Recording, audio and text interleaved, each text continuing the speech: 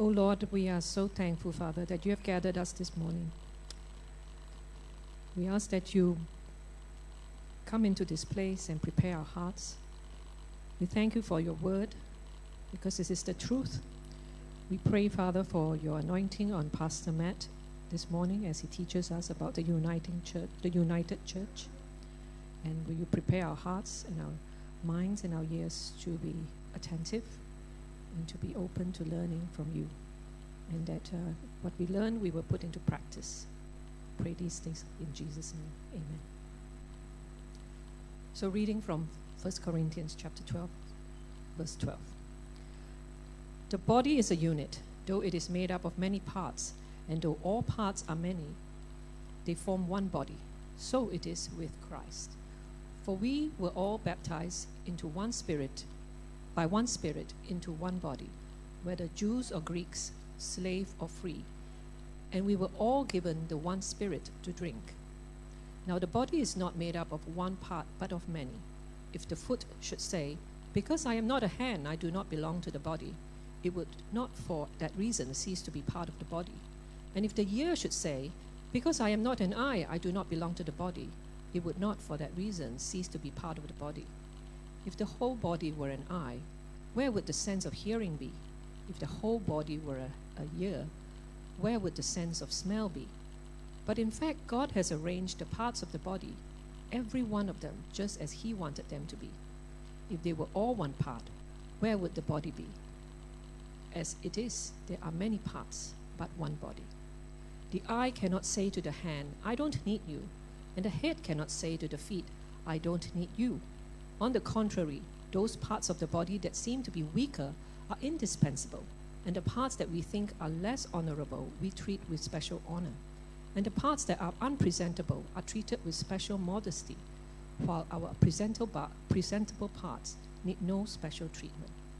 But God has combined the members of the body and has given greater honor to the parts that lacked it, so that there should be no division in the body, but that its parts should have equal concern for each other.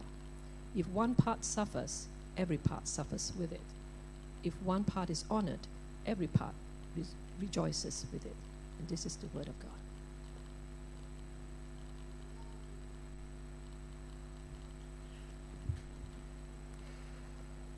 All right, well, good morning, church. Good to be back here again, to be getting stuck into the Word and continuing on in our series. And I am glad that we do have these little booklets, by the way, because I actually do really want to encourage you to be taking notes, because it's just another way to engage your brain and your mind with what's happening up front.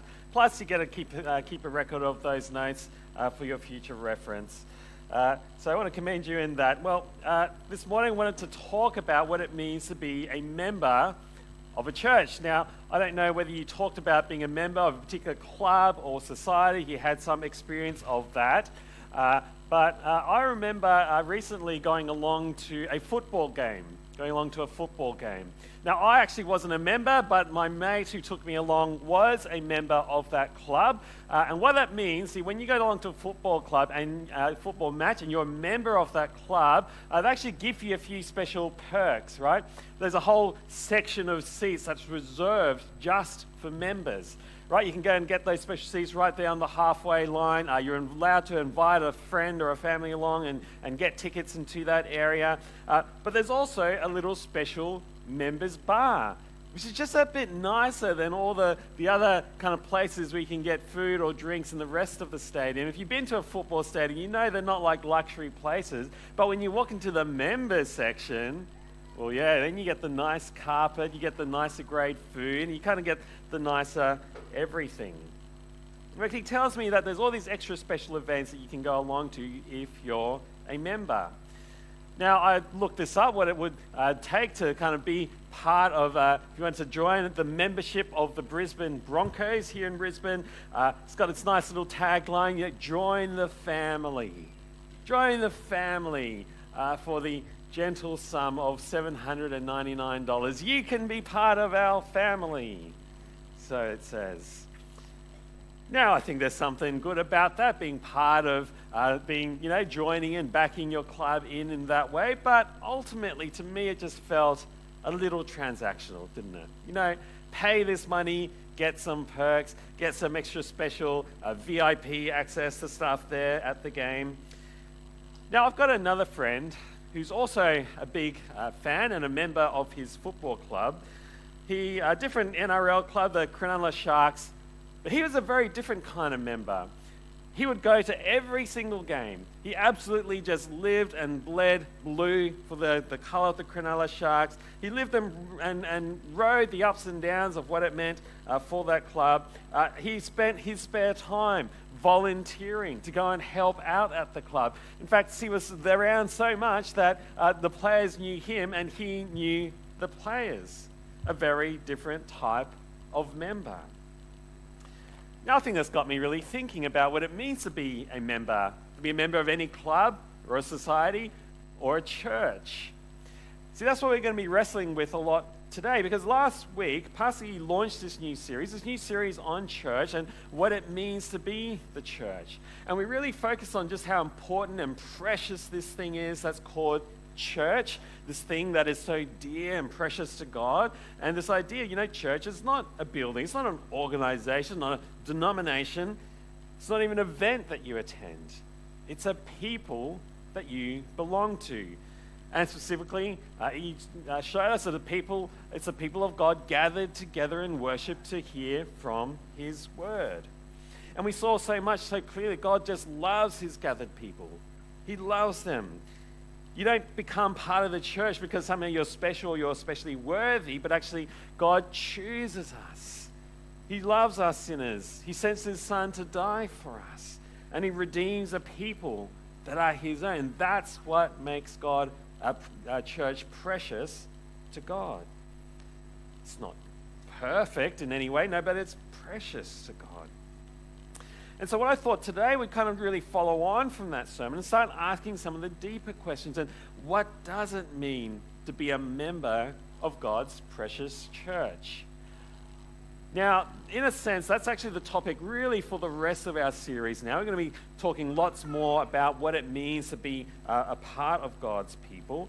But I particularly wanted to cover that aspect of what does it mean to be part of God's people, but particularly, how is it that you join to be part of this people? And what does it mean to be a member? What's my connection to the other members, the other parts of God's church?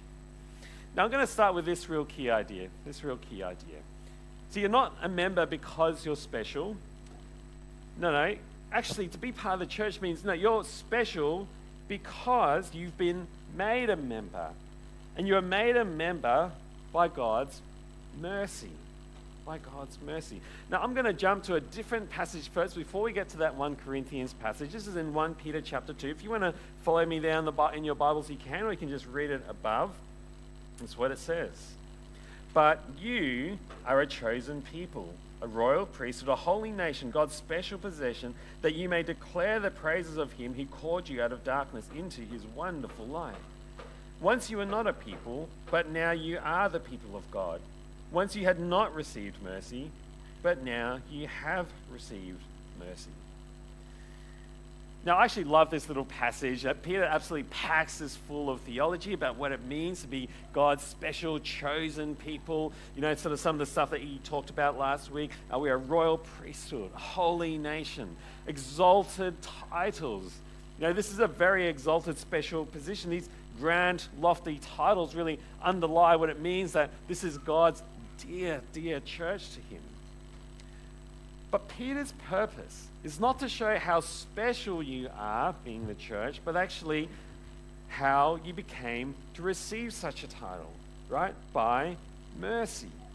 By mercy. Once you were nothing, you were not a special people, right? You were sinners. You were part of this world, idolaters, people who ignored God. But then God, out of his love and his mercy, brings you in. He calls you in. He deals with your sin. He makes you part of his family, part of his people.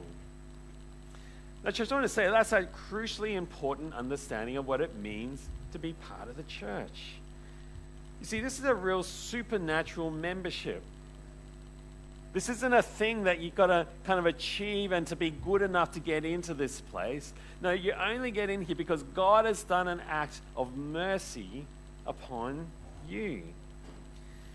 That is to say that church is not a meritocracy. I don't know if you heard that phrase before. This kind of phrase says that you gain access into something because of your merits, that you've passed the right exams, that now you can say, I've earned the merit to pass my uni course, or I got chosen in the interview process to kind of come and join this company.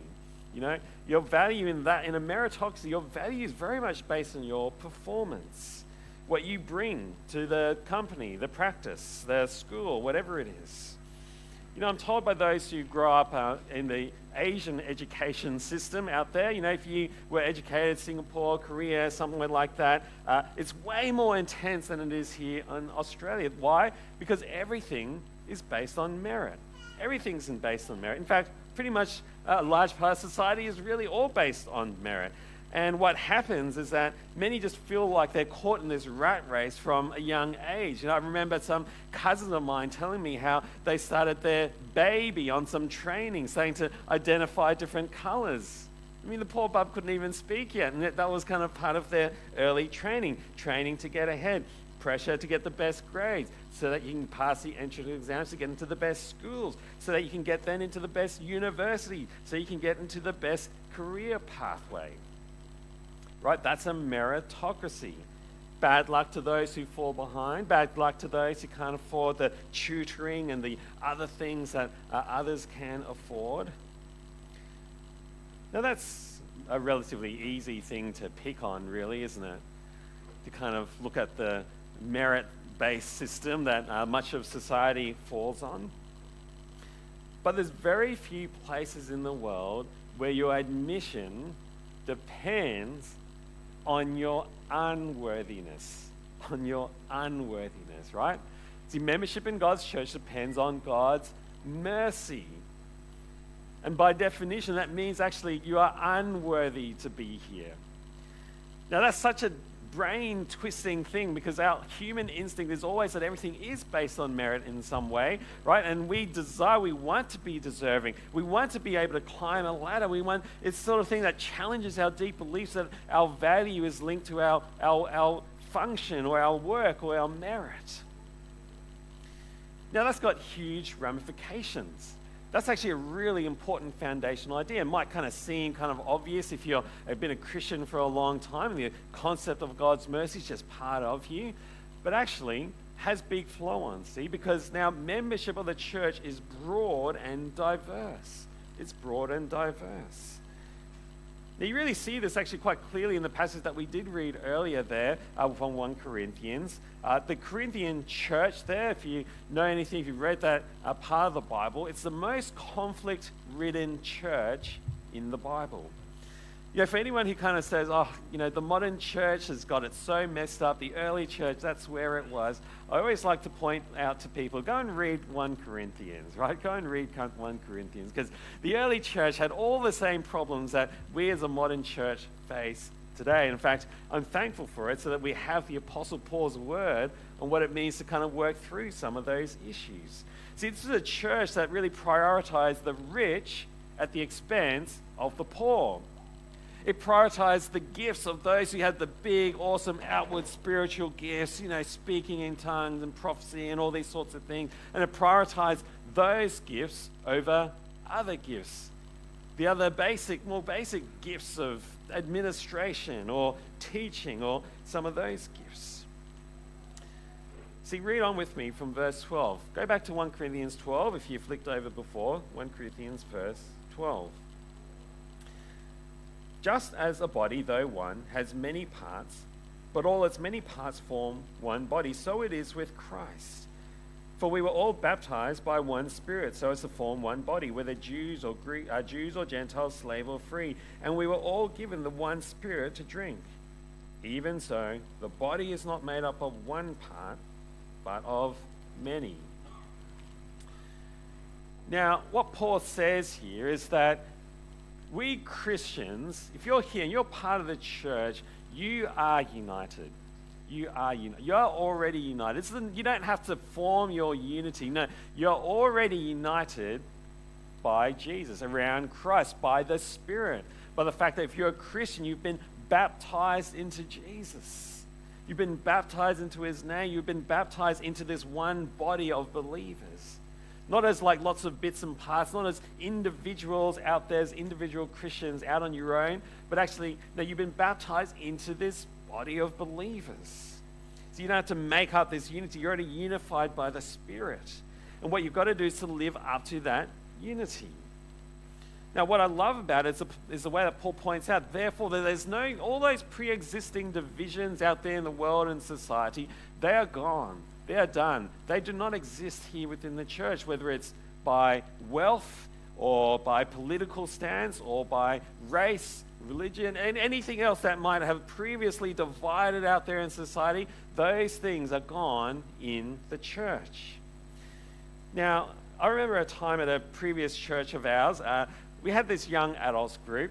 It was a great little group, but it had a very, very kind of leaning down into the kind of nerdy, geeky end of the spectrum. Right? I'm not just talking about, kids who just love playing computer games. I'm talking about the full cosplaying, like really into comic books and anime and all this kinds of thing. And that was great. That's kind of what we were working with, that young adults group. But a new family came along, right?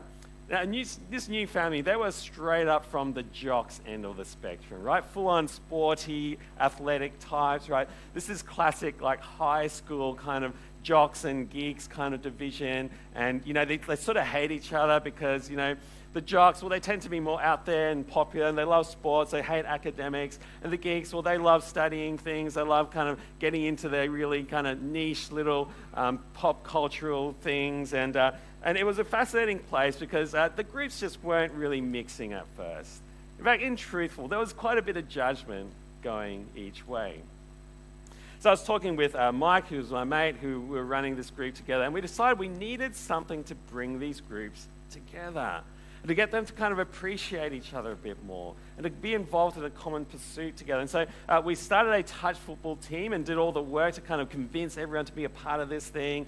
And it was, it was such a fascinating, cool little space. I mean, it was pretty clear that there were some of the young adults just hadn't used their legs in a while, right? It was sort of that level of sportiness. But then we had these three others who were lean athletes. Like a couple of them were state level runners, sprinters, which is perfect for touch football. But what I loved was seeing the commitment to kind of step into this space together. And then to see them actually cheering each other on, like appreciating the fact that, hey, you're learning this and we can teach you some stuff. And wow, wow, you're really quick. Like when you hit that gap, you're gone, you're down. That is a try. And to see them crossing those barriers was great. It was awesome. But it's very much what the gospel does for the church. It should bring people to cross those barriers, to cross those lines, right? We have a new common spirit and common purpose, in ways that our world can't quite replicate. And the gospel does that because it doesn't simply change just how we relate to each other, it actually changes who we are. It changes us down on the level of our identity. So the kind of baptism that a Christian experiences is described in the Bible as like undergoing a death and a resurrection into a new creation. Right? We die to our old self and we rise as a new person. And that new person is part of a body of believers, a body of other people who have been raised, who have been empowered by the Spirit, who is raised as a new person. And that's what it means to be a church, that we are all together by God's mercy, raised as new people, a new humanity, a new family together. But just because we enter into the same way, into the body here, it doesn't extinguish the fact that we're also still different as we maintain what's distinctive about us. Verse 15. Now, if the foot should say, because I'm not a hand, I do not belong to the body, it would not for that reason stop being part of the body. And if the ear should say, because I am not an eye, I do not belong to the body, it would not for that reason stop being part of the body. If the whole body were an eye, where would the sense of hearing be? If the whole body were an ear, where would the sense of smell be? But in fact, God has placed the parts in the body, every one of them, just as he wanted them to be. If they were all one part, where would the body be? as it is, there are many parts, but one body. Now, this is a fascinating little analogy. So clearly he's using an analogy of the body, the human body. Now, that's a cool little analogy. I mean, for someone like me who spent 6 years studying the human body, the anatomy, physiology, how it works, how those different things, what happens when things go wrong to the body, I think this is a great and fascinating little analogy. See, one of the things you learn early on, it's not just learning about the different parts and how they work, but it's actually, you start then learning about how all the systems of the body work together, right? See, all those little cells make organs and muscles and tendons and bones, but then those things all connect to each other. And all those different systems also play a part in each other. See, I don't know if you knew this, but actually in your lungs are lots of tiny, tiny microscopic little air sacs called alveoli. They're covered in capillaries, which are little tiny blood vessels, which then take the oxygen from the surrounding air, absorb it into your bloodstream, and then at the same time is offloading carbon dioxide. And then all those little blood vessels flow together, and they flow as circulating blood through your heart, that pump system that is pumping 24/7 for decades and decades on end, providing that blood and circulation to the rest of your body. Right? That's just one system, right? That's just one system in your body. And it's essential. You can't live without a heart. You can't live without a lung. All those parts are critical to what it means to be a body, to be a human body. And so what Paul is saying is that every single part of the church, every individual is indispensable. But it also means that we're not all the same. In fact, it's actually an advantage that we're not all the same. The differences, the different functions of the different parts of the body is what actually makes it so amazing, that helps it makes it function so well. But what Paul points out is that there is a risk, and the risk is this, that there is a kind of envy that can happen between different parts of the body. Right? That an ear might believe that, well, because it's not an eye, it's therefore maybe it's not part of the body, it's an inferior part of the body. Now, I think what he's pointing out is that what can happen within the life of a church is that you can start to elevate one type of person. Now, specifically in Corinth, like I mentioned, it's actually the elevation of particular spiritual gifts. Now, I wonder what it would be maybe in our context in Brisbane, 2023. Was it that we lift up the people up front? Is it people like me, the preachers? Or is it talented musicians? Maybe it's the real hardcore evangelists who are out there that you want to kind of really uplift because, they just seem to be able to tap into and just reach our world around us. Right? Maybe it's a youth team because, they seem to run the coolest events on a Friday night. I don't know, what is it that you might kind of be tempted to kind of uplift a certain type of person and kind of maybe put yourself down a little bit? See, Paul reasons, imagine if the whole body were an eye. Would that function? If we are an entire church of kind of cool, creative musical types and designer types, what kind of church would we be? And we had no one kind of running the admin or people putting effort into preparing sermons or studies or that sort of thing. Now, we might be a really kind of cool, vibey church, We just rock up on a Sunday and we just spontaneously start jamming and we'll do whatever. And that might be actually really kind of cool for a few weeks.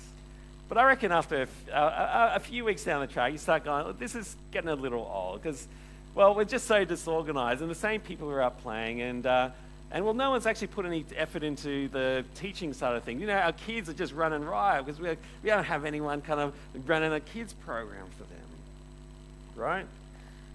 That's what it means. He's saying every single part of the church has its role, has its place. No part is less or less, no part is more dispensable, less valuable to the rest of the body. Now, I think that also speaks to our desire here at CPE to be an intergenerational church, right? Now, I know it's one of those sort of buzzwords and it's floating around and every church says they want to be an intergenerational church, but it does express something that I think is really important. We need each other. Whether you're a teenager, an empty nester, a single, or a married couple, whoever it is, we need the experience of age, and we need the energy and vitality of youth. And we need those moments to be able to cross those barriers and to get to know each other. I actually think that this is an area that we can do a little bit better at as a church. You see, within the body, there is distinction, there's difference, there's diversity. What there's not is division.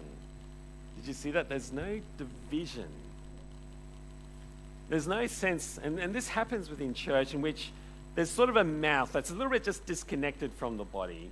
But the mouth loves to sit just outside and kind of criticizing from the sideline, having no kind of ownership or investment in the body, but loves kind of throwing those little truth bombs in there. Or maybe it's like the foot that's kind of disconnected and loves sticking the boot in every now and then, but does nothing to actually help the body walk and move forwards.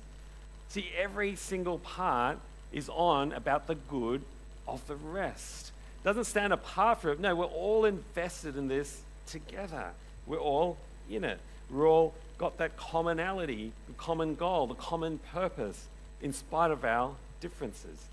So how can we summarize this? Well, I summarize it like this, that the membership of church is distinct and diverse, but without division.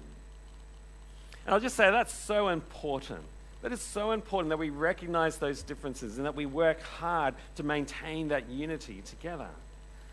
You see, I've spoken to far too many people, and I've seen this far too often in church, where there is a faction formed. Maybe it's a faction formed around a generation, or it's a faction formed around people who just liked a particular leader or pastor or whatever it is. And you start getting these factions that form, and then those churches end up splitting, and it just does damage to people and does damage to the unity that we share together in Christ.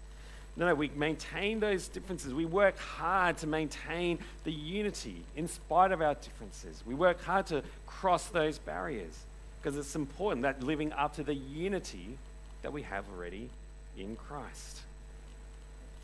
So we've got this broad membership people, but they're also deeply committed and deeply interdependent with each other. Verse 21. The eye cannot say to the hand, I don't need you. And the head cannot say to the feet, I don't need you.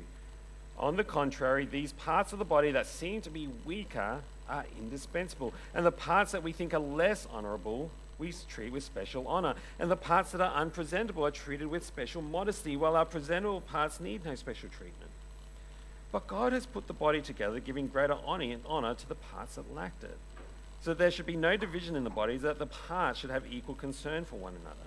If one part suffers, every part suffers with it. And if one part is honored, every part rejoices with it. Right, so church body. What we said so far. Everyone equally loved, equally important, equally valuable. But it doesn't then follow that then therefore everyone is equally visible, or perhaps everyone is equally capable. And then that's okay. Right? See, there will always be in any group of people those who are naturally honored, whether because they are just naturally talented, capable, relatable, charismatic, whatever it is, right?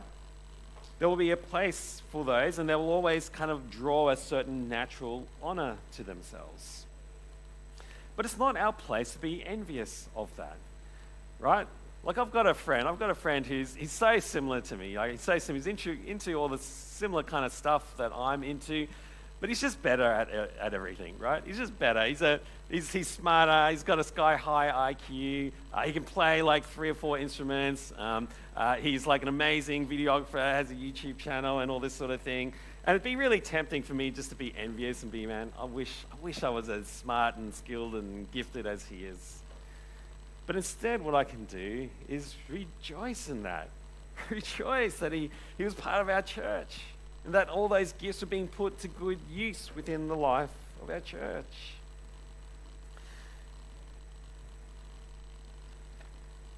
See, I just want to say something. This is actually, I think, something that's quite important and something quite practical, because I keep coming across this as a common pastoral issue, and that's the person who feels really deep down guilty and burdened by the fact they just feel like they're not doing enough. Feel like they're not doing enough. Because maybe in the past they were like super involved and a part of all these different ministries, but right now, life's just hard.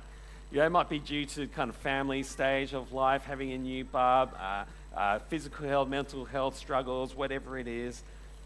You see, there's a very key point here, that your value in the body does not come from how much you do. It doesn't come from how much you do. Your value from this body is because God has mercifully saved you and included you, and he treats you as precious, as he does the whole church. That's where your value comes from.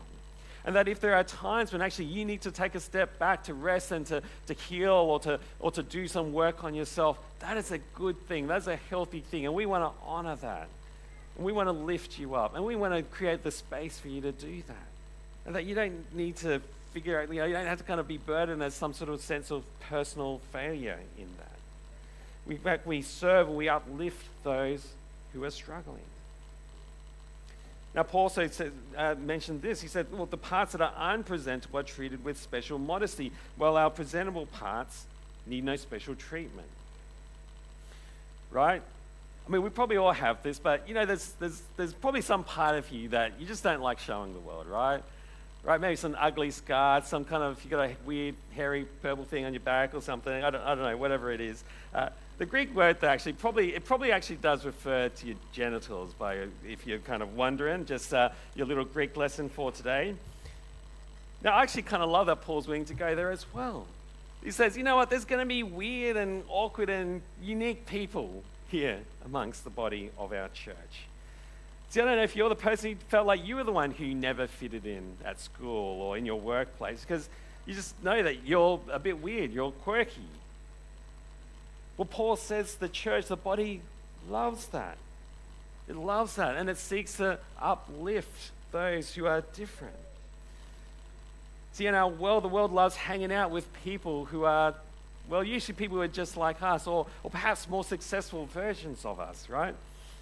But in the church, we intentionally hang out with those who are unlike us, those from whom we may gain nothing from them. See, it's so easy for me to hang out with people who are exactly like me, who enjoy sports like me or play the same computer games as me. That's easy. That takes no effort whatsoever. It takes a lot more effort for me to walk across church and say good day to a person who's so different from me. Or this person for whom I go, yeah, you might be a little bit socially weird and different, but I'm going to move into that space and I'm going to relate to you. I'm going to love you in that way. You see, this is the picture of a church where everything is done for our mutual benefit, and we're so interdependent on each other. And so in this world, in this culture that so values our independence, our self-sufficiency, the church should push against that. Well, let me ask, when was the last time you just put your hand up for help? To actually say, no, I'm actually really struggling right now. And life's really hard for me. Instead of just soldiering on, you're willing to admit our weakness. Now, in our life group recently, so it's a new life group that was formed this year. So we're doing the thing where you just share a bit of your life story, your testimony at the moment. And I'm really loving that time. Really loving that time. Because, you sort of see a certain part of someone when you see them at church or even in a life group. But when they start sharing their life, their story, you start to realize, well, everyone's got their struggles. Everyone's got their burdens.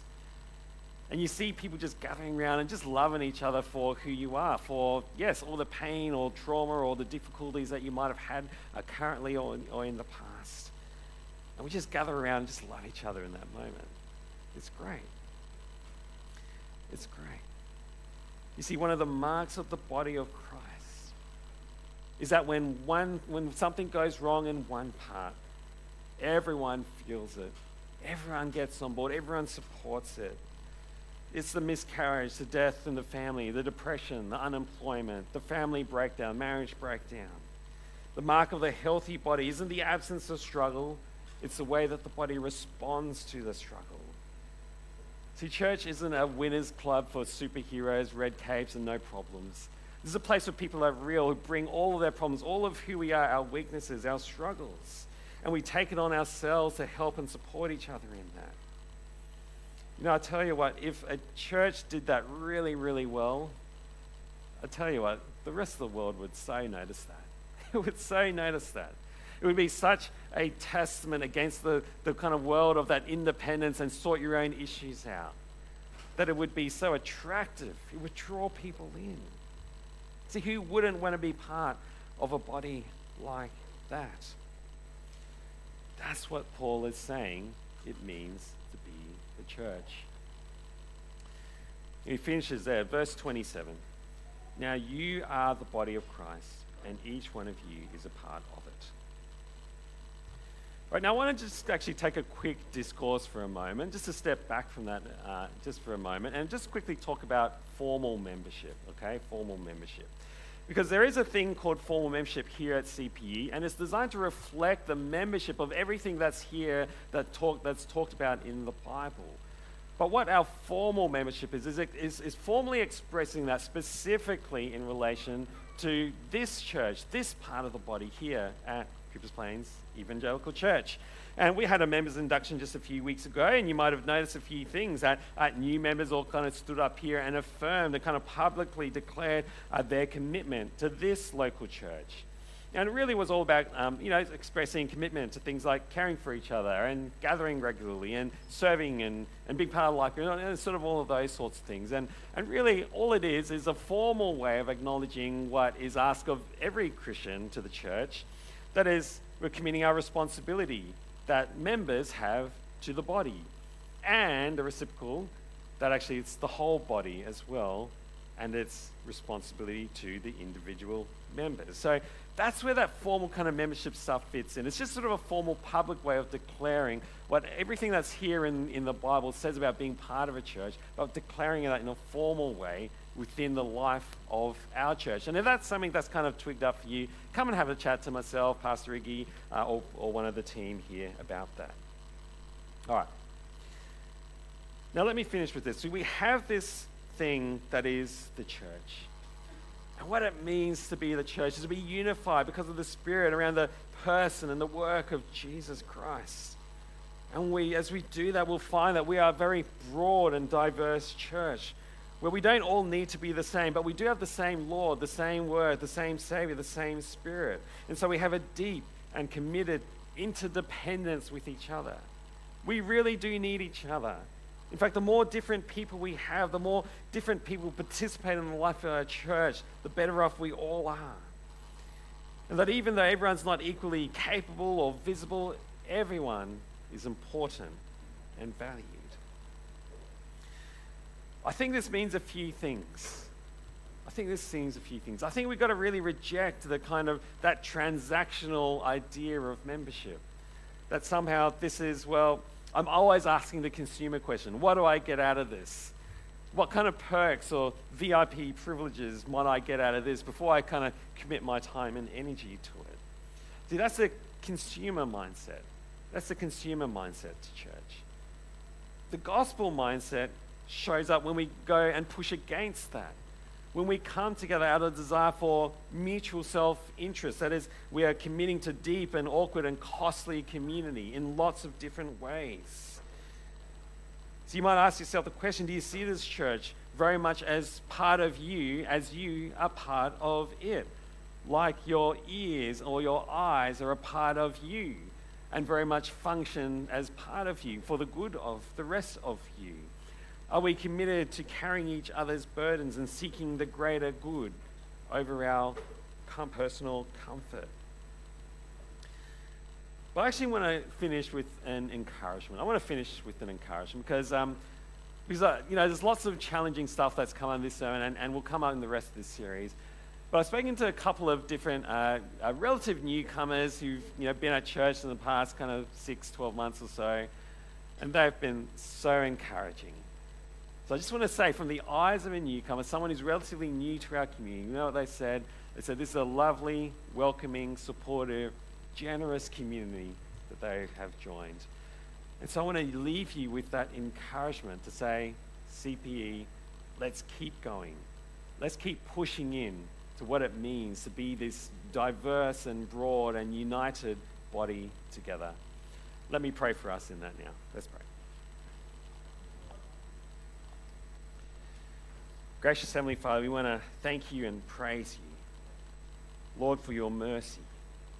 Lord, it's by your grace that we can even be considered as part of your people, as part of your family here. And Father, we want to uplift our church to you. Father, we might be indeed a broad and diverse group of people who love and value each other, who bear each other's burdens, who see our dependence on each other. Lord, we know that there are many challenging things here, and there are ways and places that we really need to grow in as a church. And Father, we ask that your Spirit might indeed continue. Oh Lord, we are so thankful, Father, that you have gathered us this morning.